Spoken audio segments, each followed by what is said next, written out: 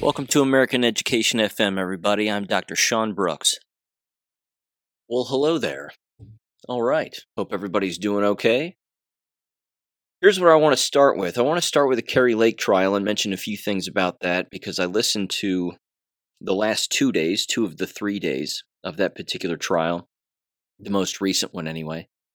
And it's been interesting because, again, the first round with this same judge regarding the voter fraud in Arizona, and as we know, Katie Hobbs didn't win. But I watched every day of the first trial, and again, there were a lot of opinions and a lot of there's no way that this could have happened kind of talk and a lot of that stuff, but there was no real hard evidence when it came to actual fraudulent votes. And then, of course, how did those votes go? Hence this most recent form of the trial, which, of course, they took it to the Arizona Supreme Court after the first trial and after the first ruling. And they said, well, we have more evidence and we're going to enter that in and they're going to have to look at it and then they're going to kick it back down to the smaller court, same judge, and then look at more evidence. And they did. This time around, they were looking at very specific voting that was taking place within a set amount of time and something like 250,000 votes being approved in just a matter of seconds. That's pretty crystal clear that, again, there was voter fraud and things taking place by the actual poll workers themselves and the vote counters themselves when they were doing things that they shouldn't have been doing. The problem with this last trial, though, was that they still didn't determine, because they weren't allowed to bring it up in court, how those votes panned out. Which way did those votes go? All of those quick and fraudulent votes, were they for Katie Hobbs or were they for Kari Lake? Now, we can take a guess, but they have to kick this now because it's been dismissed. They have to kick this back up to the higher courts and produce the evidence to them and then say, Your Honor, we have to bring this back down to the lower court now because here's all the evidence we have. So that's my guess as to what happens next. Kari Lake is apparently going to have a press conference here pretty soon about that, and by the time you hear this, it's probably already taken place, but that would be my guess, is that they would try to do it one more time, although this time with more specific evidence as to how those votes actually worked out and who those votes were actually for. Because again, if you have the vast majority, upwards of 90-some-odd% of those vast and fraudulent votes taking place, and they're all for Katie Hobbs, well, then there's your answer. So, I don't know. It's pretty jacked up nonetheless. I'm sure there's a lot of threatening going on. I'm sure there's a lot of private exchanges taking place, but she said it from the very start, Kari Lake has, that she'll take it to the Supreme Court if she has to. But the interesting part, of course, is that the Supreme Court isn't even taking any kind of voter fraud cases. They've kicked all of them out. And, that kind of leads me to a post which was really interesting. It was on Great Awakening from a while back, and I think I still have it. Yeah, it's right here. Let me read this to you. I thought this was interesting because, again, we know that the court system is corrupt in our country, and it certainly seems rather suspicious that every single court is just kicking out all of these voter fraud cases as quick as possible. But this was from a while back. I want to say at least a week ago. And it's titled the following. It says, starting to suspect that all of these no-standing, quote-unquote, rulings on election fraud lawsuits that Trump's team has been seeking out, that ruling on purpose to keep the plan rolling. Again, this is one person's theory on the whole thing. And again, it specifically doesn't have to do with the Kari Lake case per se, although it certainly seems similar. And again, this is just one person's take, but I just wanted to read it because I thought it was food for thought here. It said, quote, think about it. The judges who even shot them down were Trump-appointed judges. Were the lawyers involved in these suits too stupid to know what would and wouldn't get them standing? I've thought about this a lot. I thought about how much harder fraud is to prove than simply proving that an election shouldn't stand based on what factually occurred at the time, whether it was intentional or not. It's like putting your thumb on the opponent's scale. Any good lawyer knows that when a higher charge is too iffy, you settle for the lesser charge. I keep looking at all of these suits, and they keep trying to prove in court that there was fraud, which is intentional, which would not only require the actions observed and recorded, but proof that there was happening and coordinated and intentional, which of course, they're not going to have all of that. Or maybe they do. And then they said, I think they do. But the plan called for Donald Trump to play shadow president for 4 years while fake Biden takes the country seemingly to the edge of oblivion. But when you think in terms of the Q plan, how it had to be this way, despite all of Trump's grandstanding and huffing and puffing about the election, to see all of these highly capable lawyers just get swatted away left and right by judges all over the country, something doesn't smell right to me. Something tells me that the lawyers fighting for Trump, perhaps with the exception of the Mormon trumpet players from Utah, were part of the show. They brought intentionally weak cases that wouldn't qualify for standing so they could appear to be trying to fight this in court, when they really had no intention of doing so, because it would be almost too easy to prove, and putting Trump right back into the White House wasn't part of the plan right now. So here we are huffing and puffing about this painfully obvious fact that the election was stolen, and no judge will even take the case, and suddenly I'm thinking, quote, oh shit, maybe the Patriots have more control than I thought, unquote. You know, it's possible. I mean, at this point, anything is possible. We've been told we're watching a show. We've been told that we're watching numerous horrific things occur because we have to see these things. It isn't going to be easy. It is going to be painful. But one of the things I think, to add on to their point, that people have to see is that if there is voter fraud and you have people bringing cases, you have to do it at the state level, which I think is what the Kerry Lake thing is doing. The entire back and forth from the local court all the way to the Supreme Court at the state level, and then back down, and sort of piecemealing the evidence to the higher court is one way that this gets done, and it's certainly being done piece by piece. In the first round, again, of the Kerry Lake trial, you had individuals saying, hey, look, in the past, you had this many voters vote this way, and now all of a sudden you have a bunch more voters voting this way? It's absolutely impossible. That would never happen. I think of Rich Barris's testimony when he was on the stand in the first trial back around Christmas time. That's basically what he was saying. He was saying in the past, these areas voted this way, and then in 2020, all of a sudden they all flipped.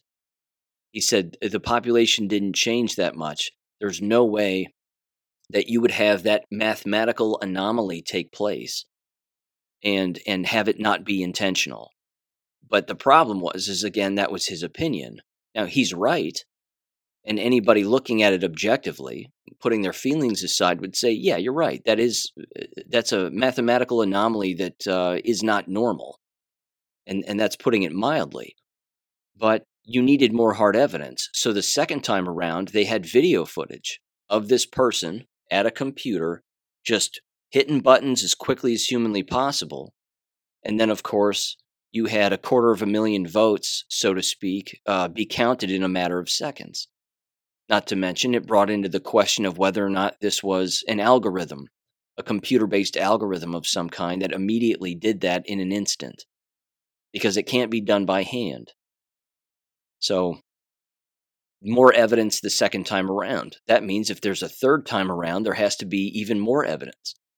There have to be actual individuals maybe testifying, saying, yes, I was here, I did this, we were told to do this, and this is exactly what we did. Or, yes, there was a computer program that immediately uploaded all of this information in an instant, and it's not supposed to be that way, and clearly that's against the law. I mean, that would have to be the next time around, if there is a next time. But I don't know. She hasn't. Kerry Lake hasn't said she's going to drop the case, and I don't think she should. They have the whistleblowers in their back pockets. They have the evidence. They're just piecemealing this out for the public because, in my opinion, I think the public has to see this at the state level because this is where this gets handled. So, fixing Arizona, whether that shifts things toward Donald Trump or not is another matter. But I think if people see it at the state level, then Trump can get back in. maybe in the form and fashion that they want, but I really don't know what the larger plan is beyond, I don't know, another 2024 election where it's beyond obvious that it's a blowout. But again, wouldn't that change everyone's minds also? Wouldn't that cause everybody to question the election from a larger standpoint too?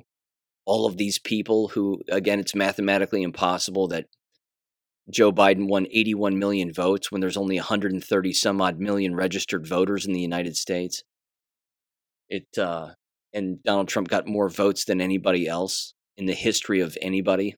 And that doesn't even add up to 130 some odd million votes. I mean, it's the math at face value is embarrassing, but no one's paying attention to that, at least certainly not the media, because of course they're in on it. So I don't know. That's my 2 cents on the Kerry Lake thing.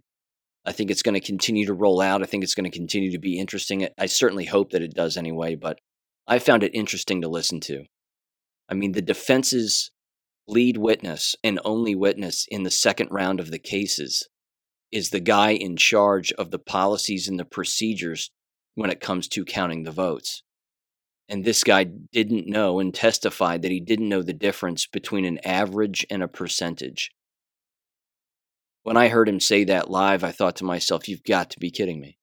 What is wrong with this person? He's like, yeah, I don't know what the difference is. Well, who are you then? So yeah, I don't know. That's my 2 cents on it. I hope they kick it up to the higher court with more evidence and more whistleblowers. And that's really what I'd like to see if it gets kicked back down to the lower court with the same judge all over again, is that you actually have whistleblowers this time taking the stand on behalf of the prosecution and saying, again, yeah, I was there, we did this, and we weren't supposed to be doing this, but we were doing this. That would be interesting.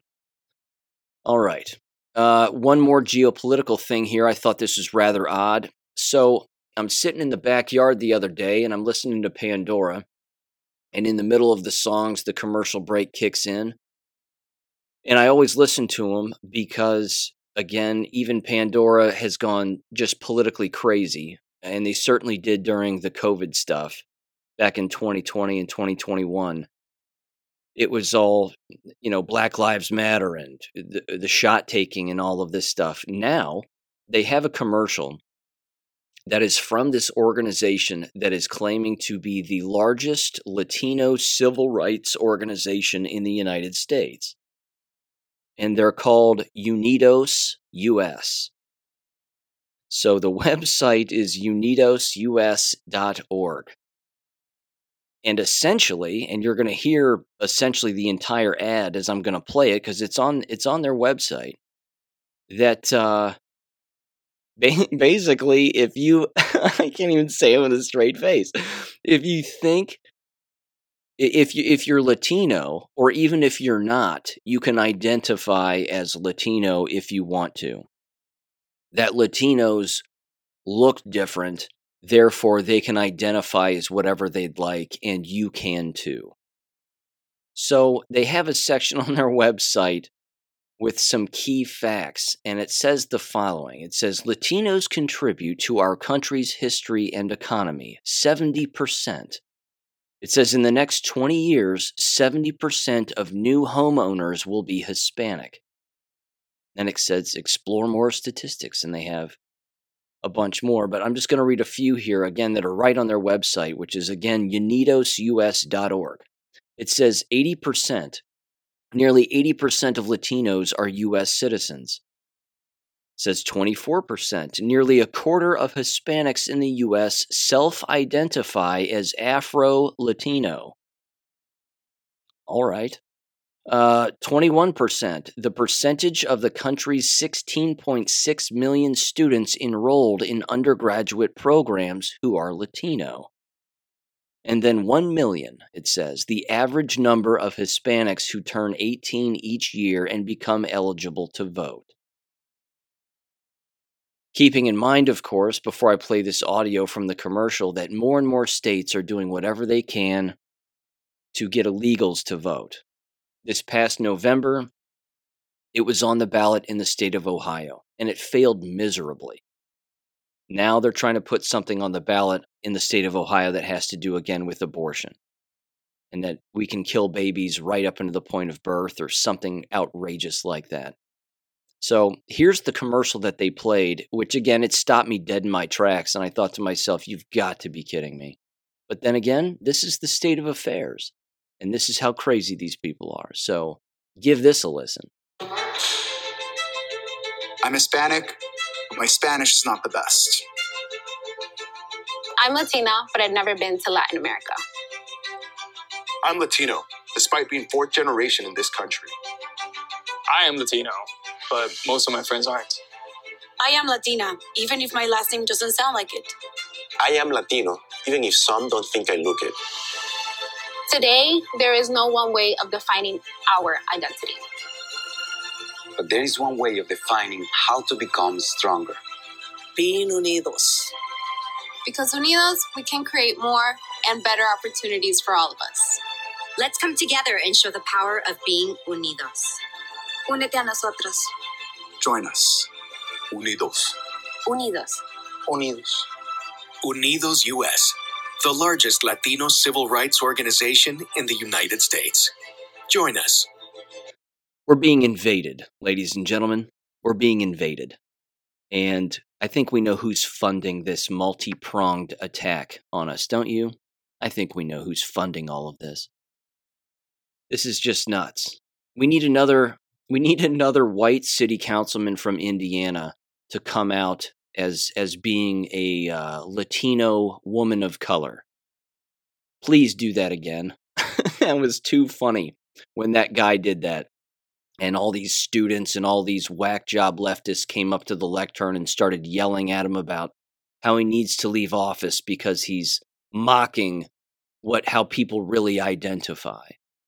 Please, he's spitting right in the face of the enemy, and the enemy just seething is just super fun to watch. But it's so exhausting. Here's another one. This is actually, browse all our videos. They have a ton of them apparently. But here's another one I wanted to play. It says, what is critical race theory? Author, activist, and influencer Julissa Arch, if that's her real name, explains the real reasons conservatives don't want Americans to learn truthful history that is honest about slavery, racial segregation, mass deportations based on race, and how these choices are impacting Latino students. Let's listen to this one, shall we? In 3, 2, 1. You've probably heard of efforts by various states to ban critical race theory, or to withhold millions of dollars in funding from schools that teach it. What is critical race theory? How did it become the latest rallying cry of conservatives? The answers to these questions show us that these attacks are only one part of their concerted efforts to undermine social justice for communities of color. But let's start at the beginning.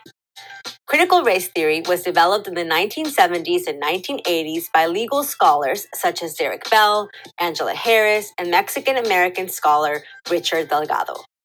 I have to stop it right there. You know that to be false. Everything she just said right there is a lie. Critical theory was started in the Frankfurt School by all of those Jewish Marxists, and that's where it started. This woman is a fool, and this is the problem, is people will just watch this and believe her. It's disgusting. It's just like when Fauci said, hey, take the shots, black people, because a black woman took it and she helped create it. All of that was a lie too. This is also a lie. None of these individuals created critical race theory. It was just called critical theory with multiple forks and multiple tentacles, so to speak, associated with all of it. So that one could be race, one could be sex, one could be gender, one could be something else, and blah, blah, blah, blah, blah. And then they would just attack everybody with this nonsense and make it fluid so that it fits within every aspect of society, so they think. The fluidity of it, and the fluidity of the entire lie stretches right into the people that they think actually created it. I'm going to continue with this. There's about 3 more minutes, but she's already wrong. 41 seconds in, and she's dead wrong. To study how race is central to the creation of laws. In other words, how the laws of the United States have been influenced by race, and in some cases, how the law perpetuates racism. The principles of critical race theory have spread beyond the legal field, including into education and history. And this is precisely what has so many conservatives hot and bothered. Yet, many of them can't articulate what critical race theory is. What they are really against is a truthful retelling of our nation's history, a story that is honest and factual about slavery, colonialism, racial segregation, mass deportations based on race, and more. As long as they deny students the right to learn about their own histories, they'll be denying the country an opportunity to heal. Conservatives' efforts to keep Americans from learning factual American history are not new. Learning our own history and heritage has never come without a fight. We've met resistance ever since the first Chicano Studies program was founded in 1968 at Cal State LA. In 2010, legislators in Arizona banned Mexican American studies, and it was not until 2017 that a federal judge forbade the state from enforcing such laws. While Texas approved an ethnic studies course in 2018, Governor Greg Abbott has signed into law a bill that severely limits how educators talk about issues of race. Taking Texas history is still a graduation requirement in that state. However, the version that is taught all but whitewashes the contributions of Latinos. In places like Texas, Latino students represent the majority of K12 public schools, accounting for 52.8% of the enrollment in the 2019-2020 school year. However, Latino students are twice as likely to drop out of high school than white students. Culturally relevant classes can help. One study found that students who took an ethnic studies class had increased attendance, higher GPAs, and earned more credits. The success of our students means the success of our country. Our education system should be inclusive and provide a path for an equitable future. There are bright spots. For example, the Los Angeles Unified Board of Education voted to make ethnic studies a requirement for high school graduation by the 2023-2024 school year, a policy that the state government is poised to follow. Let's remember that attacks on teaching truthful American history have never come in a vacuum. They are only one part of a strategy to undermine our democracy, which is why registering to vote and then voting in local, state, and federal elections is critically important to ensuring our education system upholds values of inclusivity and justice for all. It's so exhausting, isn't it? It's just so exhausting. I mean, you have to hand it to her though. She got all the buzzwords in there. Democracy, inclusion, equity. Good for her. She's checking off those boxes as she goes. She's of course reading all of this. You can see her eyes darting around. She's not ringing this off the top of her head because again, if it's a lie, you have to write it down and then repeat it. Because if it were the truth, well, it'd be very easy to remember. With all of that aside, we're being invaded. I'm just going to keep saying it. We're being invaded. This is nuts. I cannot believe, well, I can believe, but for her to even say that the reason that Latino students drop out so frequently is because they're not receiving classes that have to do with Latinos. That's the dumbest excuse I've ever heard. It's probably because they're not from here. They don't speak English. They can't read English. Colleges and universities let them in because of their skin color and because they can get a few bucks out of them before they drop out. And then they drop out because, well, they can't read, they can't speak English, and that's typically, kind of a prerequisite if you're going to learn in this country. but not according to her and that one study she references. No. And doesn't even mention what study it is, probably because it doesn't exist. But that the reason that they're all dropping out is because, well, the classes aren't inclusive. Well, boo flippin' who. Too bad. Too bad. I cannot wait for when the National Guard is activated at the federal level to round up all of these people and throw them out of this country. I know that sounds harsh, and no, it's not racist. That's not it. They don't belong here. If they're illegal, they need to leave. It's that simple. It's that simple. They have to go. It's, a lot of this has been brought up in the Q post. Donald Trump himself has said that's exactly what I'm going to do. That once in office, he will activate the National Guard, and it'll be the largest deportation effort that has ever taken place in the history of this country. I swear to God that it better happen. It really had better happen. Because what's going on right now in this country is nuts. And I hope that the justice is swift, and anybody who is out there protesting, and they will, that's going to be chaotic. It'll be absolutely chaotic. And I really do believe that if that happens, that will be the next major riot or riots, and there will be multiple riots that take place.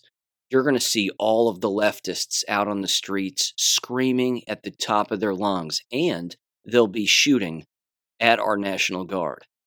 That will be a thing. That will happen. As the National Guard goes door to door and starts rounding up individuals, if that occurs, there's no way that doesn't happen without a real fight. So, yeah, it's going to get interesting, certainly in the next couple of years. This is going to get real interesting. So, there's that. UnidosUS.org. God help us all. All right. Couple of headlines here real quick regarding education, and then a few things I want to dive into more specifically in education. Let's see here. Quick update. An unfortunate update, but it's a factual one. The 7th grade female who I brought up regarding their suicide in the local, they didn't do it in school. They didn't kill themselves in school. But they were not gay. They apparently broke up with her boyfriend, so the story goes, or their boyfriend broke up with her. She apparently had at least one or multiple psychotic episodes, and she ended up shooting herself with a shotgun. So that's not good. But just wanted to bring that update your way as more details about that have spilled out, and there you go. Again, my take on this, that the school, because I've written about it and spoken about it here, but the school environment itself puts so much pressure on minors to have relationships and sexual relationships and intimate relationships with their peers, that this being an outcome is an inevitability. Because again, many youth are not mature enough to have a relationship. They don't understand that the vast majority, if not all, relationships that exist at the high school level fail, and they don't last. And when they don't last, if one person is more invested in the relationship than another, well, you're going to have lots of different emotional reactions. This, unfortunately, was certainly a psychotic one, wanting to kill yourself. But I will always blame the environment to a very large extent. Of course, the parents have a role to play too. I've heard lots of different stories of parents putting restrictions on their children when it comes to relationships. You can't date until you're 16. You can't date until you're 18. A number of different things. And then, of course, you have parents out there who are 100% fine with their children dating as early as 10, 11, and 12. This is problematic. But that right there is an unfortunate end to something that was avoidable, without a doubt. So just wanted to bring that quick update there. Okay. The Crumbly parents. This is getting interesting as well. Apparently, one of the survivors of the shooting is advocating for gun control, and Jesse James brought that to my attention. There's also this. one of the lawyers who is representing the parents was attempting to go after the school officials who were involved as well. But apparently they have governmental immunity. So you can't go after them either criminally or civilly, which seems absurd to me. But that's Michigan law, Michigan state law, apparently. With that aside, the parents' trial hasn't been set yet, but the lawyer who represented the parents of the children who were killed, along with others apparently, has stated that the trial for the Crumbly parents is set, or will be most likely set, for sometime in the later summer, if not early fall. That was his best guess when he was talking to CBS Detroit there just the other day. So just wanted to bring that to your attention, because again, this is one of those things that I'm going to cover and certainly watch and pay attention to, because it's clearly a gun grab, as you've heard me say, and it's an abomination that they're even being tried. Speaking of trials, though, I'll tell you what, and speaking of lawsuits, this was an interesting comment to a previous episode I had on BitChute, and I'm glad that this person, whoever they are, put this in the comments, because they make an excellent point. And here's what they said in the post, and then I want to get into what the specific law says. This has to do with grooming, and it has to do with grooming of school-age students and certainly minors, and how, frankly, this is against the law. So every single time, again, that they are, well, and by they I mean these institutions and these school districts are pushing this gay agenda, that as they do this, they are, in a subliminal way, certainly engaging in sexual grooming. And they're trying to perverse the minds of these minors. Now, you would think that this would be completely illegal. What we know is that the individuals behind this entire agenda do a very good job of towing the line between what is legal and what is not legal. I would love to have parents, though, sue school districts and, if not the entire state, and the state departments of education for allowing these kinds of things to take place. So here's the comment that they put below my video on BitChute. They said, "Start researching home and religious schools. Public schools will kill your children. Grooming is a federal offense pursuant to 18 U.S. Code subsection 2422. The provision as A, whoever knowingly persuades, induces, entices, or coerces any individual to engage in any sexual activity shall be fined or imprisoned not more than 20 years or both." They then said, call Congress about the Parents' Bill, Section 104, Parents' Right to Know. 1112, Section E of 20 U.S.C. 6312 is amended. Notice of Rights. Each school posts information about their children's education as required under this Act, which shall include, at minimum, the right to review the curriculum of their child's school, the right to a list of the books in the library of their child's school, and inspect such books or other reading materials, the right to know if a school employee or contractor acts to change a minor child's gender markers, pronouns, or preferred name, or allow a child to change the child's sex-based accommodations, including locker rooms or bathrooms. So I got into that previous law, 18 U.S. Code subsection 2422, regarding coercion and enticement. Here are the two definitions of this. They're rather brief. The first one is A, whoever knowingly persuades, induces, entices, or coerces any individual to travel in interstate or foreign commerce in any territory or possession of the United States to engage in prostitution or any sexual activity for which a person can be charged with a criminal offense, or attempts to do so. I think that's key language there, or attempts to do so, shall be fined under this title or imprisoned not more than 20 years or both.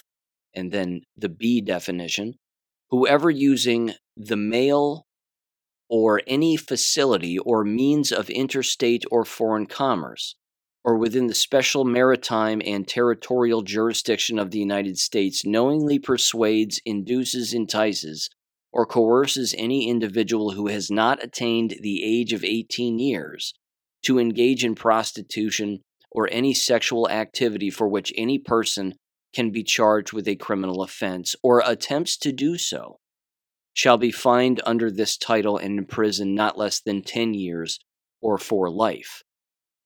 Unquote. Yeah, I mean, again, I'm not a lawyer. I think it's interesting. It's interesting language. I like the verbiage, or attempts to do so. Isn't that what these school districts are doing? Aren't they attempting to groom and sexually groom these children?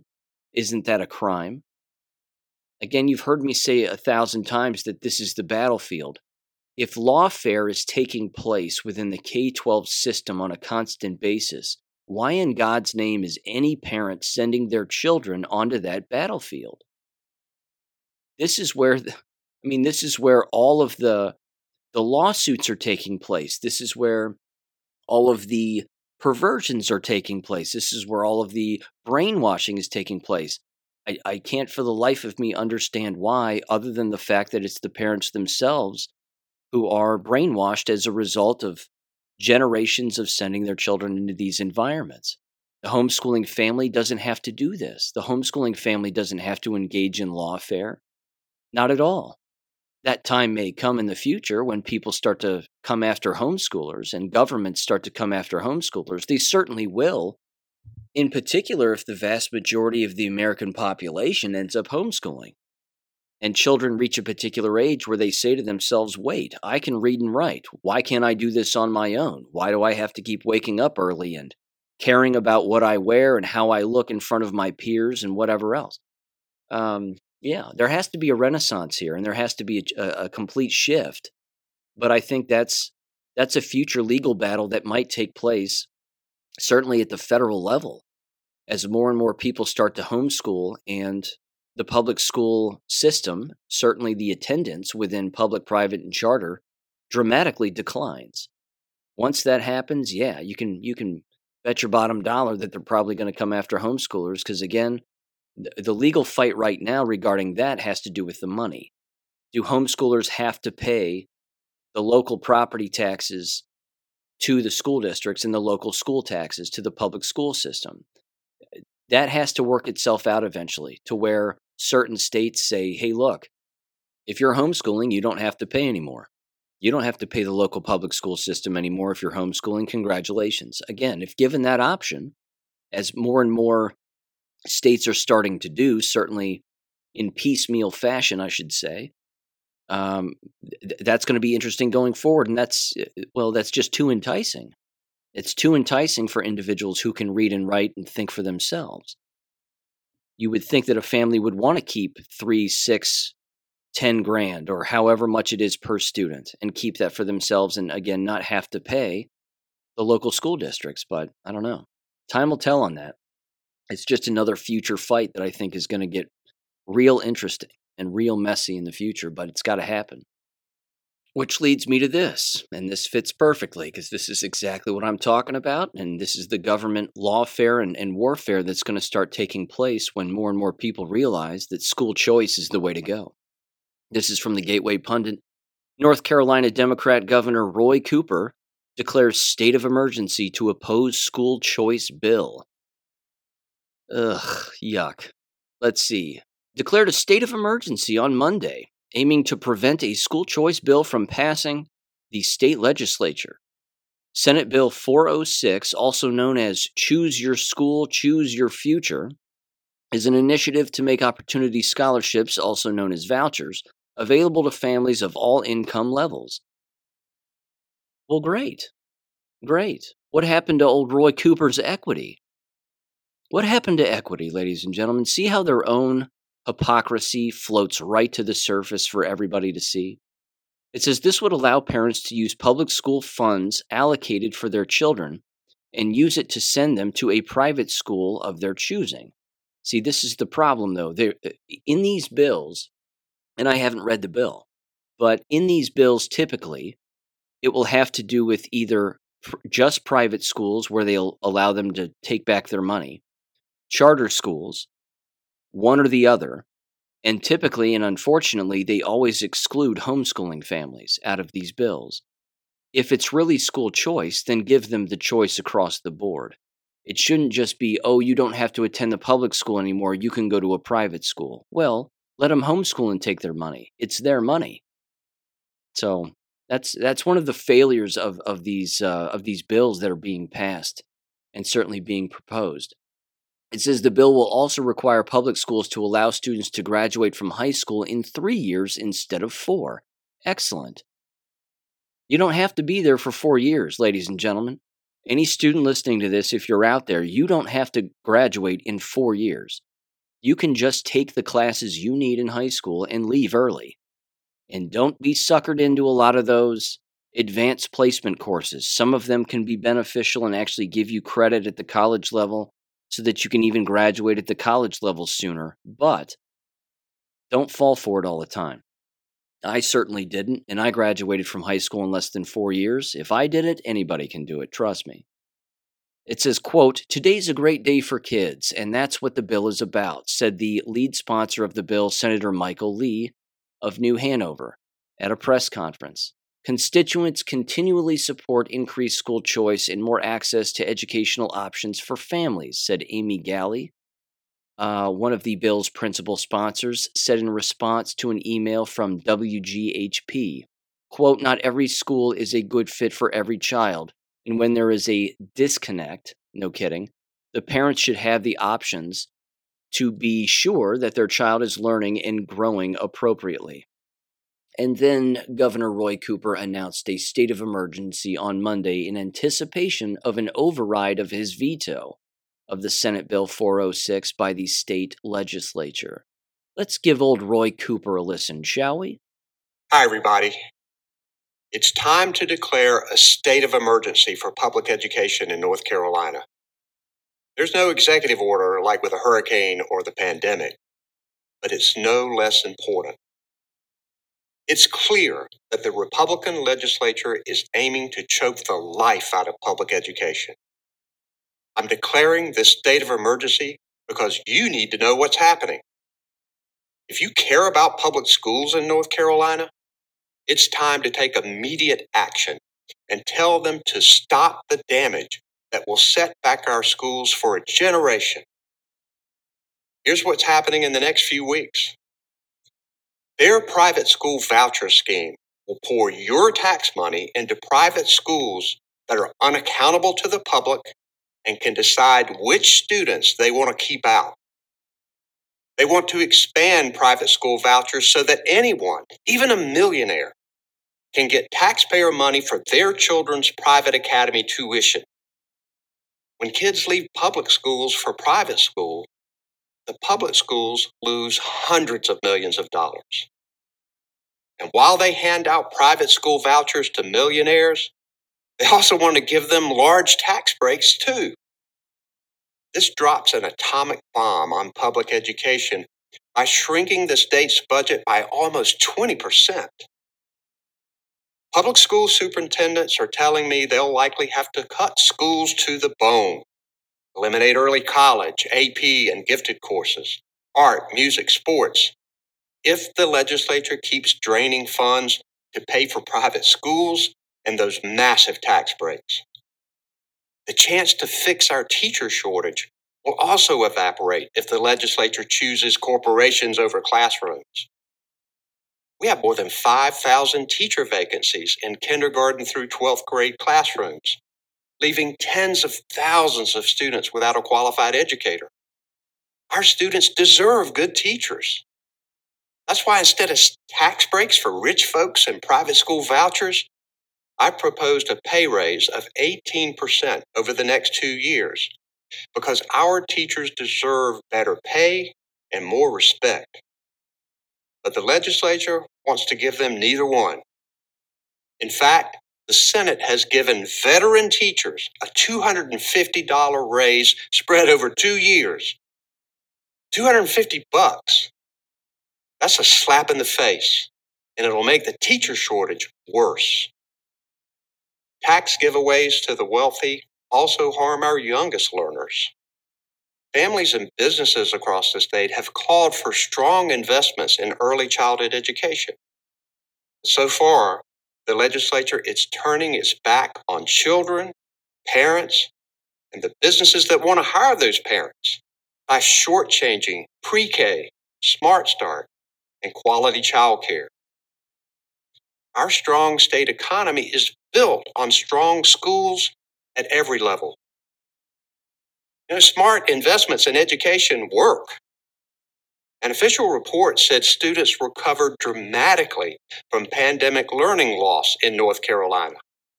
And it's because we invested $5 billion in federal dollars to pay for additional teachers, tutors, and summer school. What doesn't work is taking away funding and using partisan politics to fool parents who care deeply about their children's future. Not satisfied just to starve public education, the Republicans in the legislature also want to bring their political culture wars into the classrooms.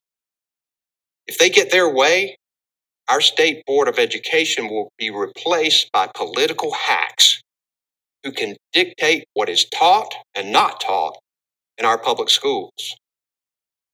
North Carolina schools need rigorous science, reading, and math classes, not more politicians policing our children's curriculum with book bans, elimination of science courses, and more. Put together, these ideas spell disaster that requires emergency action. The North Carolina I know was built on support for public schools, and we can't let the legislature tear them down. I'm fighting back, and I need you to do it too. Public schools can survive this legislative session if we can limit the damage, but we all need to pull together to do it. Right now, please go to governor.nc.gov. This site lays out the facts and shows you how you can connect with your state legislators and tell them to support public education. If you commit to call, write, text, or visit with your legislators and work to hold them accountable, you will make a difference. Our children need us right now. Thank you so much. My nephew's last day of school is Wednesday. They're supposed to be learning about Middle Eastern history in 6th grade. Middle Eastern history. Do you know what movie they're going to show him and countless other students on the last day of school for Middle Eastern history? You guessed it, Disney's Mulan. I'm not making that up. That's a real thing. That's happening. Everything that Roy Cooper described there is perfect because it's total and utter panic. Complete panic. First of all, if any website ends with .gov and a government official tells you to go there and find the facts, quote unquote, they're lying to you. You're not going to find any facts on a site that ends with .gov. Isn't going to happen. That's number one. Number two, they are bleeding enrollment of students. They are bleeding teachers. Less and less want to become them. More and more are quitting. The business is crumbling to the ground, and his proposal is to veto school choice and increase teacher pay by 18%. You can't throw money at this and fix it. There's nothing that's going to fix this in the future. It won't. You can't force people to go to school when there are countless other options and attend public school.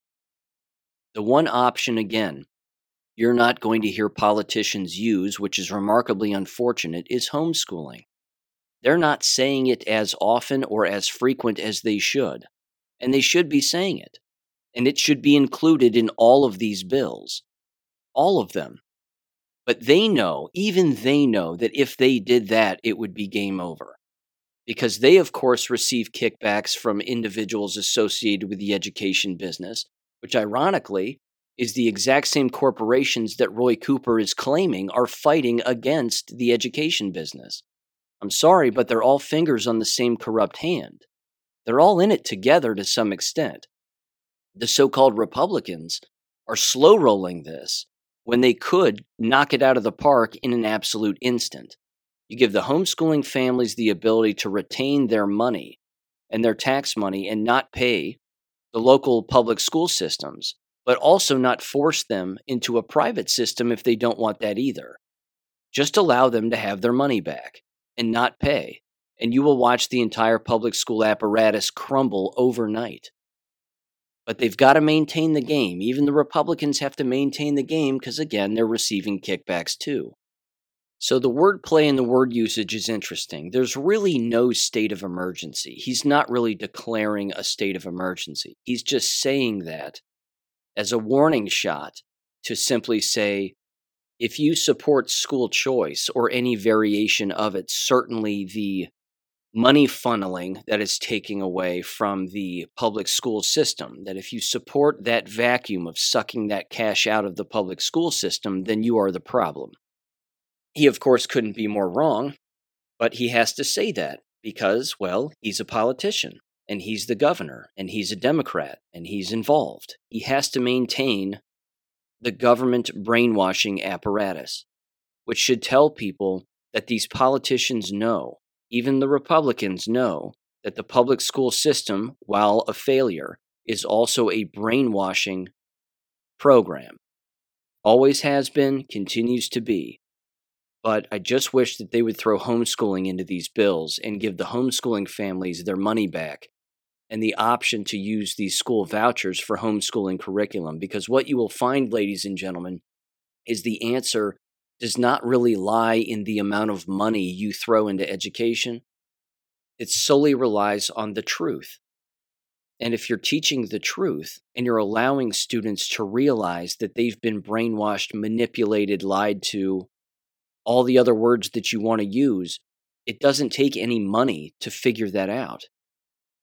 And once that fire is lit, there's no going back. They're going to go down every rabbit hole of investigation that they can, regardless of the student. Once you snap them free of that brainwashing and watching Mulan as your last day of school, Middle Eastern history day kind of thing, honest to God, it's there's no way that they go back.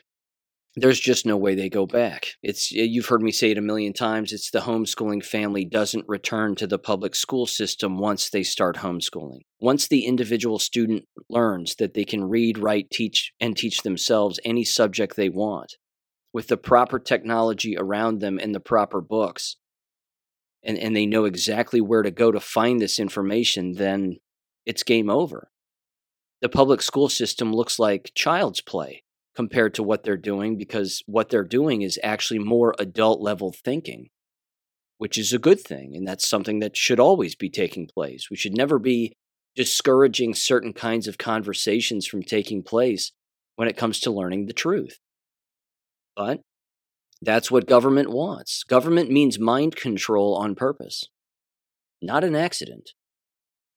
And here's another example, actually, of mind control. This comes from Breitbart. It is titled, Professor Files Complaint Against University of Minnesota for Paid Summer Internship Program that Excludes White Students. Seems completely against the law at face value, does it not? It says a professor has filed a complaint against the University of Minnesota for hosting a paid summer internship program that reportedly excluded white students. William Jacobson, a law professor at Cornell University, filed the complaint with the Department of Education's Office of Civil Rights, alleging that the taxpayer-funded University of Minnesota has discriminated whites with any internship associated with its graduate studies program, per the Daily Mail. It says the internship previously set out to prepare students of color and Native Americans for graduate school. Interesting. Because apparently it's different for them than anybody else.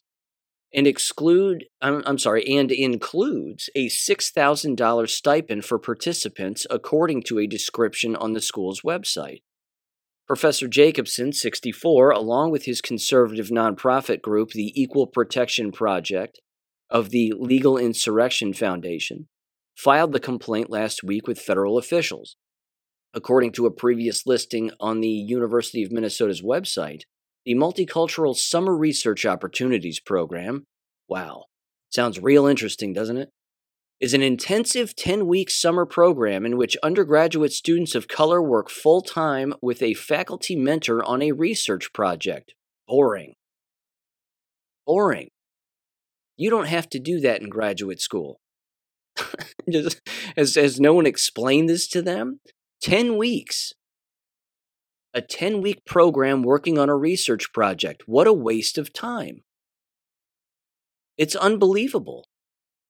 You can, it's unbelievable. These students are lied to constantly about what they think they have to achieve in order to attain a piece of paper that they put in a frame and hang on a wall, which ultimately just goes on a resume, and then they say, oh, okay, you did this, great. It actually reminds me of a story, and I know I brought this up a long time ago, but it was when I was attending that AERA conference in Toronto. I think that was back in 2019. That whole conference was a nightmare for a variety of reasons, and that was the one where I came back to the airport, and my mom met me at the airport, and I looked at her, we hugged each other, and I looked right in her face, and I said, we're at war. We are at war. There is a war going on right now, and these people have lost their minds because they all think alike. No one thinks differently. And the occasional outlier is attending this conference, but these people have lost their minds. There was one presentation that was given by a graduate student, again, just for their master's degree. These were not PhD candidates. And it was at the University of Florida. And they were all excited because, again, they were on this giant table giving this presentation to a room. Again, there may have been 50 some odd people in the room, probably less than that. And I was in attendance because one of the professors at the university was someone that I had referenced in my books because, again, their work when it came to violent behavior among people was interesting work. The problem is that work wasn't making its way to the necessary departments like the teacher education department. Teacher education students don't receive psychological training on violence and what causes it and who's responsible and how this destroys learning. And I mean, it completely removes the ability for people to learn. But this particular graduate student was jazzed about her research, so to speak, for her master's class, in her master's thesis, I guess, where she was, I'm having a hard time with it because it was so absurd. She was studying the impact of using virtual reality as a counseling tool for individuals to overcome their fear of heights. That was it. I was blown away. And unfortunately, everybody in the room, well, not everybody, but many people in the room thought that this was exciting for some reason. The professors were like, oh yeah, this is really interesting. And I'm saying, are you all retarded? Are you all retarded? There's nothing about that matters. None of it matters. And the implication that she was making was that K12 school environments could use virtual reality to help students overcome their fears about particular things. That in this virtual reality setting, you can climb a staircase on the inside of the building, and every time you turn around, you can look out the window in this staircase and you can see yourself getting higher and higher up in the building, and then eventually the individual is at the top of the building and they're allowed to look over and they're allowed to look out, and it's all virtual reality, so they know that it's not real, but it allows them to overcome their fear of heights.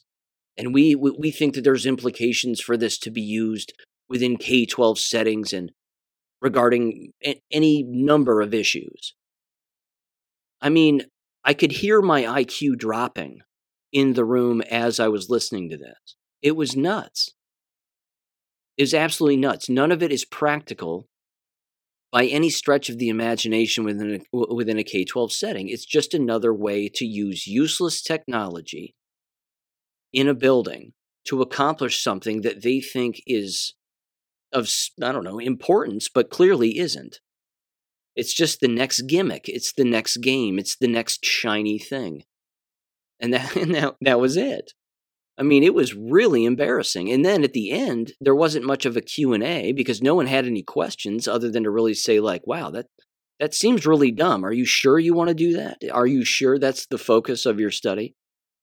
The problem is that the entire thesis stuff regarding master's degrees is useless. Endless master's programs don't require a thesis. Mine didn't. That wasn't a part of my master's program. At the end of mine, after the end of the 10 courses that I took, you end up compiling an electronic portfolio.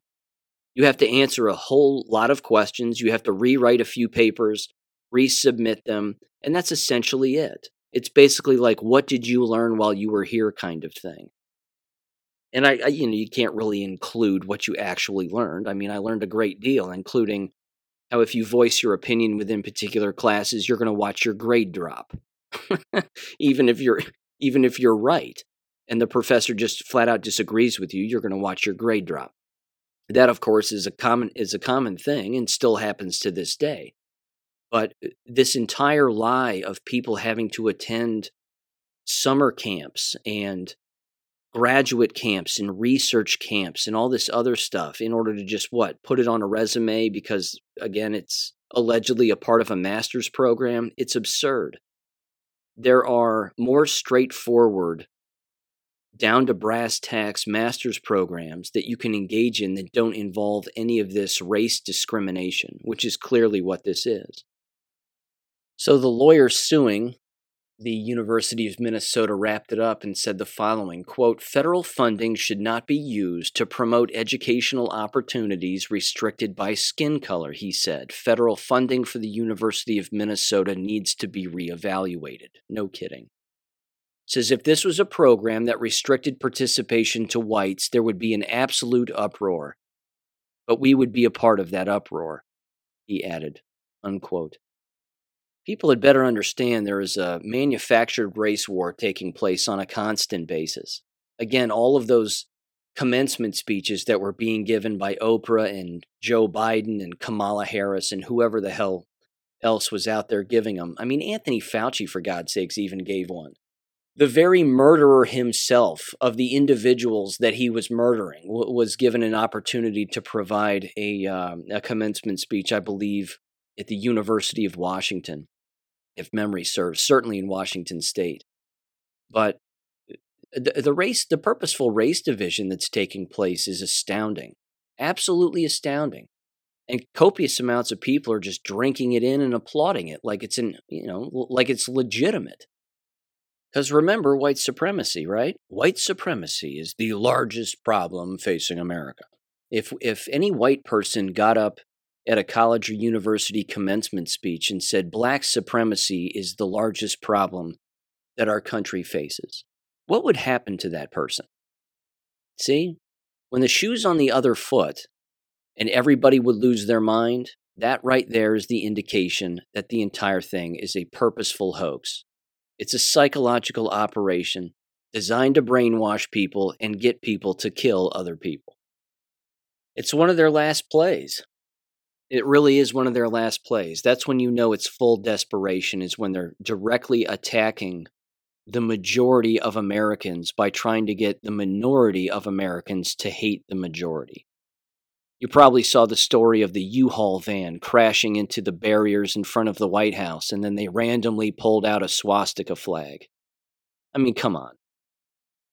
It's pretty embarrassing. I mean, they're not even trying anymore. They're not even trying.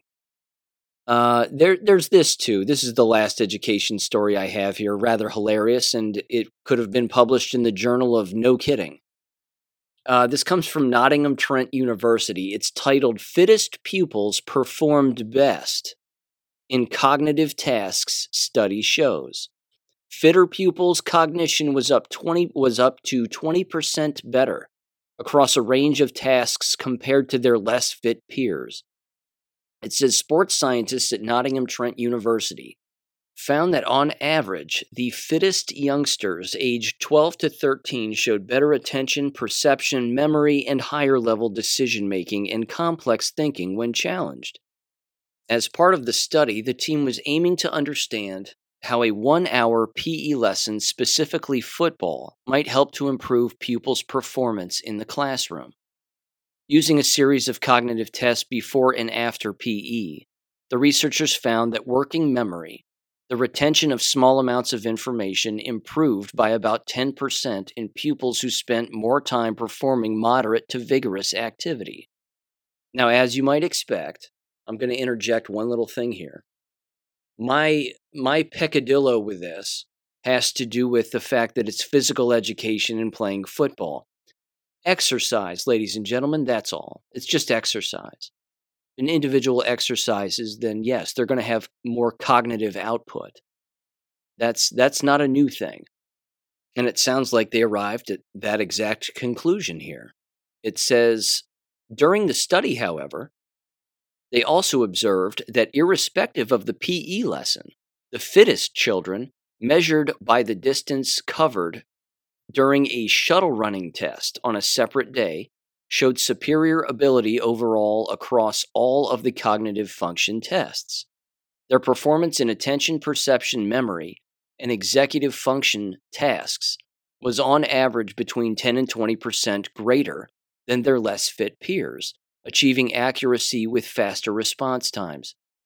It says the tests undertaken by 76 pupils measured concentration and retention and detection of information, higher-level decision-making, and complex thinking, which the researchers argue are all crucial for the classroom. Well, not just the classroom, but that thing called life.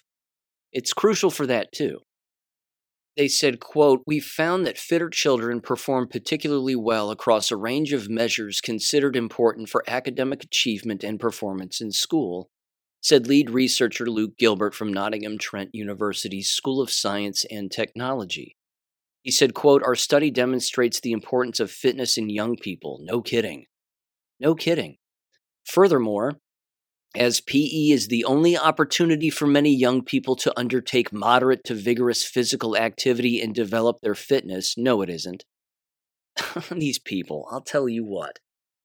They really do think that you're dumb if you don't have government telling you what to do. They really do. Most children don't even know how to run, ladies and gentlemen, unless they do it in physical education class sanctioned by the government. Give me a break. I know I sound, I know how I sound. I know I sound a little short in this episode, but some of this is just, it's next level dumb. These people are strange. He said it further highlights the value of the importance of PE. Really? Really? If a child exercises before they go to school and after they're in school, you're going to have the same results. It doesn't have to exist within. It doesn't have to. But this is more of their research that they'll use to justify the presence of PE for the purpose of keeping it around as these schools become insolvent. It says, quote, Nottingham Trent University researcher Dr. Simon Cooper added, quote, "This was the first study to look specifically at how a PE lesson might affect cognition, which is important considering that cognition affects the ability to learn and perform at school." That's not true. It's not the first research study that's done that. Engage in physical activity and then take a test. Engage in physical activity and then read a page of information out of this book. And then let's see who can recall what's in the book and comprehend what's in the book, as opposed to someone who didn't engage in the physical activity beforehand. This has been done countless times. This is not a new thing. They said, quote, "The time allocated for PE in school is sometimes reduced in favor of more academic subjects, and this could be counterproductive for enhancing the achievement of pupils." Please. They don't even hear themselves. It wraps up finally, and it says, quote, "While evidence shows that physical activity positively affects cognitive function in young people, We know that the intensity, duration, and type of activity are very important. For future work, we'd like to understand more about how different types of PE might affect cognition, along with how PE could be optimized in terms of the potential cognitive benefits, unquote. That was actually published in the Real Journal of Frontiers in Psychology. Unbelievable. None of that's new. None of it. They can say it's new as the day is long. Look, this is exactly why we need physical education, and we need more rigorous physical education, and certainly different kinds of physical education. And keep in mind, they'll never get this anywhere else in society, just within government physical education. That's the only time, ladies and gentlemen, that they'll ever receive any real exercise. Who believes that? These children have cell phones in their pockets with YouTube, which have endless free physical activity games on it, endless free exercises they can do any time of the day. I would argue the opposite. The most useless class in American education, certainly at the public, private, and charter school level, is physical education. Because what exists in the palm of a child's hand regarding their cell phone and the access to all of these real, rigorous physical activities that do exist, you'll never find them in a physical education class. You won't. Because there's really no discipline within a PE class. Yes, they have their different parameters and packets that they have to fill out, and how many push-ups did I do on this day as opposed to later on, but it's nothing like what they really need to learn as an adult for being an adult, which is, again, far more rigorous than what they're going to find in a PE class. You can download these apps for free. Some of the apps are paid apps. Download the Beachbody app. I mean, this is the app I use to exercise. They have endless programs. They have endless exercise programs. I've been using the Beachbody stuff since the P90X days of Tony Horton. What was that? God, 20 some odd years ago. I've been using it that long. It works. It's great stuff. You're not going to find me in a PE class.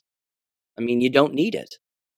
Again, it can be a nice introduction to students, I suppose, who don't have parents who are thinking about that kind of thing or introducing their children to that kind of thing, I guess. But with the amount of information that we have at our fingertips these days, it just, in my opinion, it just proves that physical education class is practically useless. In fact, I'll tell you what, I'll reverse my opinion a little bit on that. If it got back to the days of when John Kennedy was president and his presidential fitness program, I mean, go back and look at that footage. Go back and watch those YouTube videos. You're not going to find anybody who's out of shape. No one. Every girl is ripped. Every guy is ripped. They're all jacked. They're doing the, pegs in the holes, pull-up thing. They're climbing over stuff. They're doing the rope pull. They're doing all kinds of stuff, and they're running around with their shirts off. I mean, it's intense. It's intense stuff. They were prepping these dudes for war. That's essentially what it was. Let's get them ready for war, but he also knew we needed a strong civilian populace. That's not what we have now.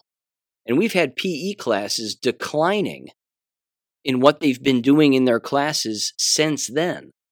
Very few do that presidential fitness test stuff anymore. They don't do it. Which is why, again, you don't see a lot of jacked students engaging in physical activity anymore. I don't know. I could keep railing on it forever. It's a hot point because it's just one of those things that, I've just personally witnessed, as we all have. I mean, if we go back to when we were children, physical education back then was far more rigorous than it is now. And I remember seeing it when I was a school teacher and thinking to myself, really? This is it? I mean, yeah, you had a lot of game playing going on, and there was some weight training taking place, but it certainly didn't seem to be preparing them for later in life. And I know that the food has gotten more poisonous and things of that nature, and certainly the technology hasn't helped. But I don't know. That could be its own episode, frankly. But I want to end with this, something that's jab related. Again, New York, they are full crazy and going full crazier, if that's even possible. Just very quickly here from the Gateway Pundit, it's titled New York Democrats Vote to Give the State Free Rein Over Minor Children. The New York State Assembly's so-called Health Committee votes yes to allow minors to take drugs with no parental consent. Now, I'm not going to read this entire article because it is very lengthy, but it's very well done, and it provides quite a history regarding New York State and the federal government and shots that they want students to take. Of course, we know that they're all poison and they don't prevent against anything. It's just about sterilizing and poisoning minors and clearly replacing the parent with government, and that the parent doesn't know better, and that, well, it's government. And if you want to attend government institutions, well, then you have to abide by government regulation. It's just more evidence, again, that what the listener of my show sent me, and I read his email in the last episode where he said, hey, look, that's it. Our kids are coming out. Our kids are coming out of New York schools. They're requiring the Tdap shot. We're not doing it. It's not happening. This is the perfect motivation to get out. And they are. And I would encourage everybody else to do the exact same. Again, New York State doesn't have the religious or medical exemptions, if memory serves, certainly not the religious ones. This, of course, as they even state in the article, has to do with advancing vaccine passports and normalizing all of that. It says a current legal regulation allows giving drugs and vaccines to minors without parental consent. It says the goal of the bill is to make legal an illegal regulation pushed through in 2017 by former Governor Andrew Cuomo that allowed giving drugs and vaccines to minors without parental consent. There would also be a database, apparently, that will be used to identify and punish people, and it says it is COVID now. It will be the other shots in the future. We currently have a mandatory children's vaccine database. Its only purpose is to track children for compliance, enforcement, and punishment. This is the first step to a statewide vaccine passport. The existing database was used exactly for that purpose during COVID with the Excelsior vaccine passport. The bill opens the door for demanding all medical records, psychiatric drugs, HIV, and other STD, contraceptive use, etc., etc. What is interesting about this is the following. You have individuals on all sides of every possible political aisle against this, which is interesting. I mean, that's a very good thing. You have endless individuals basically saying, hey, look, this is terrible. They're going to track me, they're going to find me, they're going to jab me, and I can't do what I want to do unless I play their game. You got a lot of different people on a lot of different sides in agreement on this one. And that's interesting. That's a very good movement thing, I think. But the politicians don't care. That's the other unfortunate side of that coin. In fact, I'll tell you what, I'm going to end with this. This is education related too, but as we know, this is exactly what politicians are also interested in. It's not just the drug aspect, but it's the indoctrination aspect on a constant basis. This was just sent to me by a friend of mine who works locally within the school district, and they sent me this screenshot. This was from an anonymous individual. I'm assuming this is on Facebook, but it says, quote, I just want to make it known to parents who sign consent to have their 7th graders taught about sex education that there is more to the curriculum than what you are led to believe. When you sign consent, the email only lists one traditional sex education teaching resource that they will be using, but the students are also shown this video about gender identity. I think it's fair that the parents know what is included in their children's curriculum, especially when it comes to sex education. As you've heard me say, this is part of the ongoing battle that exists not just in the state of Ohio, but lots of places regarding what parents are allowed to see regarding curriculum that exists and quote-unquote parental choice when it comes to particular subjects that are brought to the forefront within classroom settings. This video I'm going to play is about 3 minutes long. It's 3 years old, and it is from amaze.org. AMAZE. You've probably heard of this group. They certainly have a YouTube channel with a bunch of strange cartoons. And this is how they normalize all of these perversions. And they wonder why children are confused and killing themselves. It can't get any clearer. All right, folks, here we go. A romaine and kale salad with avocado, cucumber, shishito peppers, and 4 kinds of cheese. Sprinkled in balsamic straight from Italy. Wow! In my day, salads only had 2 ingredients. A rock-hard wedge of iceberg lettuce and a stinky old dried-up tomato.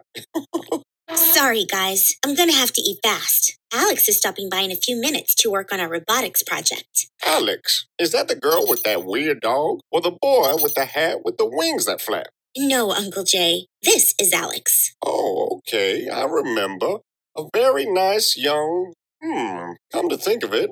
Well, is Alex a boy or a girl? Actually, Alex doesn't define themselves as boy or girl.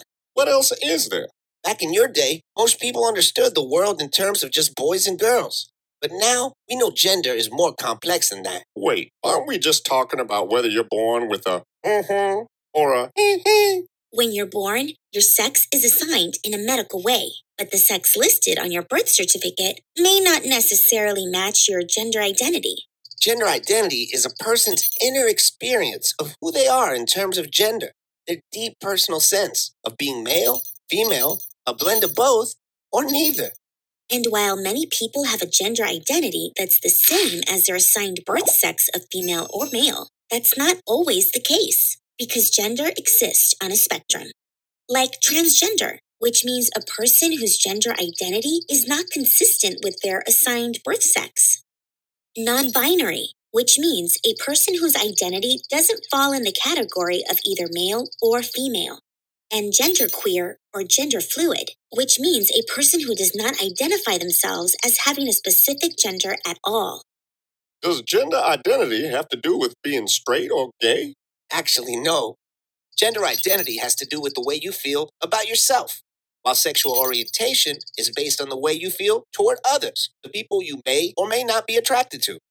You know, I really like Alex, and I can tell they're a good friend to you. But I'm still pretty confused about all of this. That's okay. You don't have to fully understand someone to respect them. To start, try not to make any assumptions about a person's gender, and use the name and pronouns that they ask you to. Above all, be a friend or ally for people of all gender identities. That's right, Mom. Oh, Alex is here. Come on in. Hey, everyone. Oh, hey, Alex. Care for some salad? The balsamic's right from Italy, you know. If you're asking yourself why does this happen? Why are we experiencing this? Ladies and gentlemen, it's the devil. You know it, I know it, we all know it. It's just the devil. And this right here again is what is allowed within American K12 schools regarding this kind of instruction. And if you think that the perverse individuals teaching this are going to tell parents about it, they're not. They're not even going to tell the students about it until it happens. They're going to sneak it in any way they can because this is the insanity. And the school districts that allow it, well, they're showing you exactly who they are, and they are not well. All of this confusion leading to a person's death, ultimately, is the devil's work. That's it. I'll catch you on Friday, everybody. Peace. Thank you for listening to American Education FM. Make sure and check out AmericanEducationFM.com for more information. Take care and God bless.